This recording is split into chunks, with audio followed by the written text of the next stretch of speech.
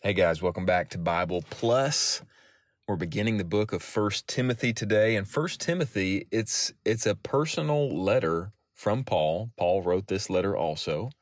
It's a personal letter from Paul to his spiritual son, Timothy. That's why it's called 1 Timothy. Think about how crazy it would be for one of your personal letters to get canonized as Holy Scripture from God. That's an incredible thing. But don't just think like, oh, wow, so we just got this guy's postcard to his friend from a couple thousand years ago, and then somebody later on just decided, okay, yeah, well, it's God's word. No, don't think that. Paul knows what he's doing.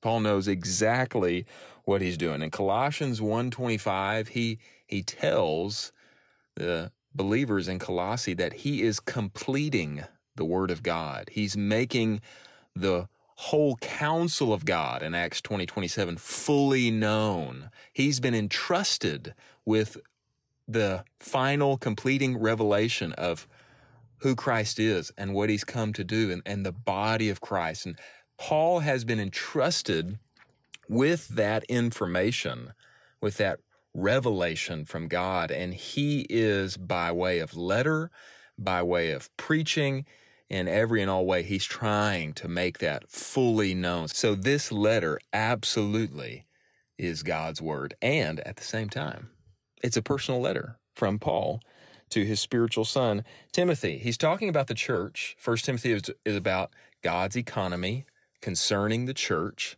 1 Timothy is about God's economy.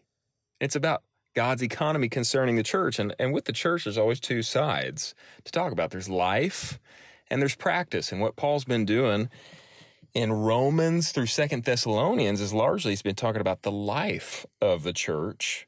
And he's going to transition here. 1 Timothy through Philemon, he's talking about mainly the practice of the church, and specifically with the administration and the care of a local church, not just the church at large, the capital B body of Christ, but caring for and the administration of local churches. And the first thing that he has to say, and probably the most important thing, is why he says it first, right from the jump to his spiritual son Timothy, is this: I charged you, I exhorted you when I was going to Macedonia. This is 1 Timothy 1, verse 3.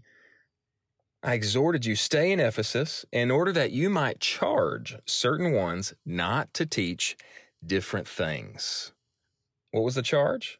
What did he want? He wanted Timothy to stay in Ephesus and charge certain people there not to teach, quote, different things, nor to give heed to myths, verse 4, and unending genealogies which produce questionings rather than God's economy, which is in faith. So he's writing to Timothy and he's reminding him, remember, I told you, stay in Ephesus and remind certain people there, don't teach different things. What are different things? What's he talking about? The different things are myths, verse 3. They're genealogies, verse 4. They're the law, in verse 7. Charge certain people there, don't teach myths and genealogies and the law. What do those produce? Well, really, they produce more questionings. More interest. Yeah, tell me more about that genealogy. And tell me more about that. Don't teach that. Instead, teach God's economy, which is in faith. Teach God's economy. Basically, what Paul is telling Timothy to tell other people is, just teach God's economy. Now, if you've been around us for any length of time, you're going to hear this phrase, God's economy. We like to say it a lot. God's economy is in faith, and it produces faith. So what I want to talk about here as we open the book of 1 Timothy, especially because it's a book on God's economy, is what is God's economy? Depending on your Bible translation, it may say God's plan or God's administration or God's dispensation. The Greek word here is oikonomia. Oikonomia, does that sound familiar? If it does, it's because when you anglicize it, it's economy. God's economy. And oikonomia means household law. And it implies the distribution of certain resources within that house when I was going to school at UT, I learned a really simple. I took an economy class, not an economy class, economics. That's what I took. And I learned a really simple, helpful definition for economy. I never forgot it. Economy means the distribution of limited resources. That's what it means. The distribution of limited resources. Now, that still may sound a little confusing. So think about it this way. McDonald's has an economy. Just like the U.S. has an economy, China has an economy. Every country has an economy. They're distributing limited resources. McDonald's also has an economy. What resources is McDonald's distributing? Burgers. I know they're distributing fries. I know they're distributing McFlurries. I'm a fan of their vanilla cones.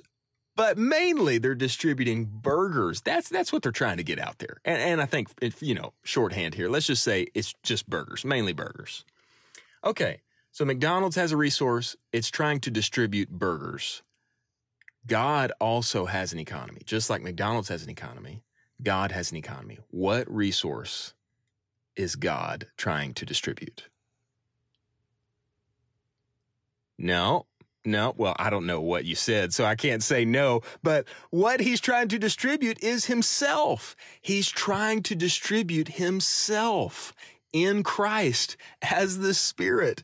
That's what he's doing. The resource that God wants to distribute to humanity is himself. And guess what? The good news is there's no limit.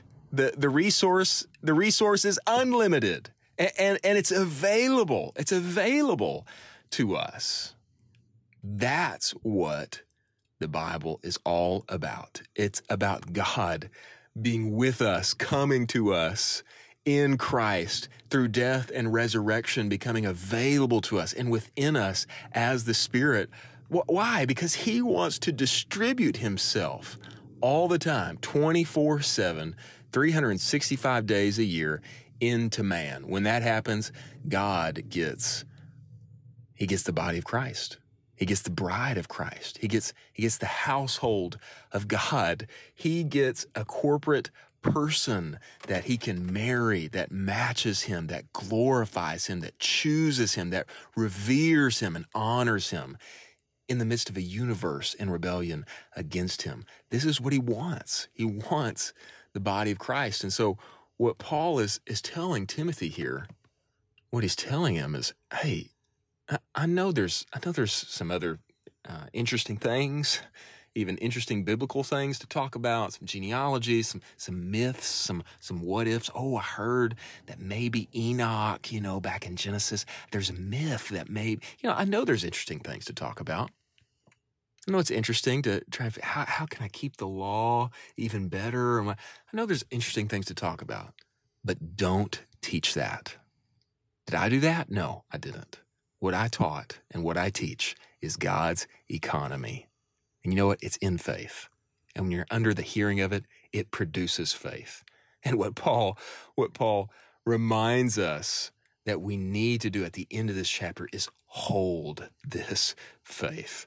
Hold faith and a good conscience so that we don't shipwreck regarding the faith, regarding the important elements and plot lines of the story of God's distributing himself to man.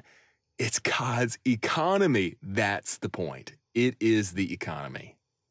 And so that's why we like to talk about it a whole lot, because the Apostle Paul did too.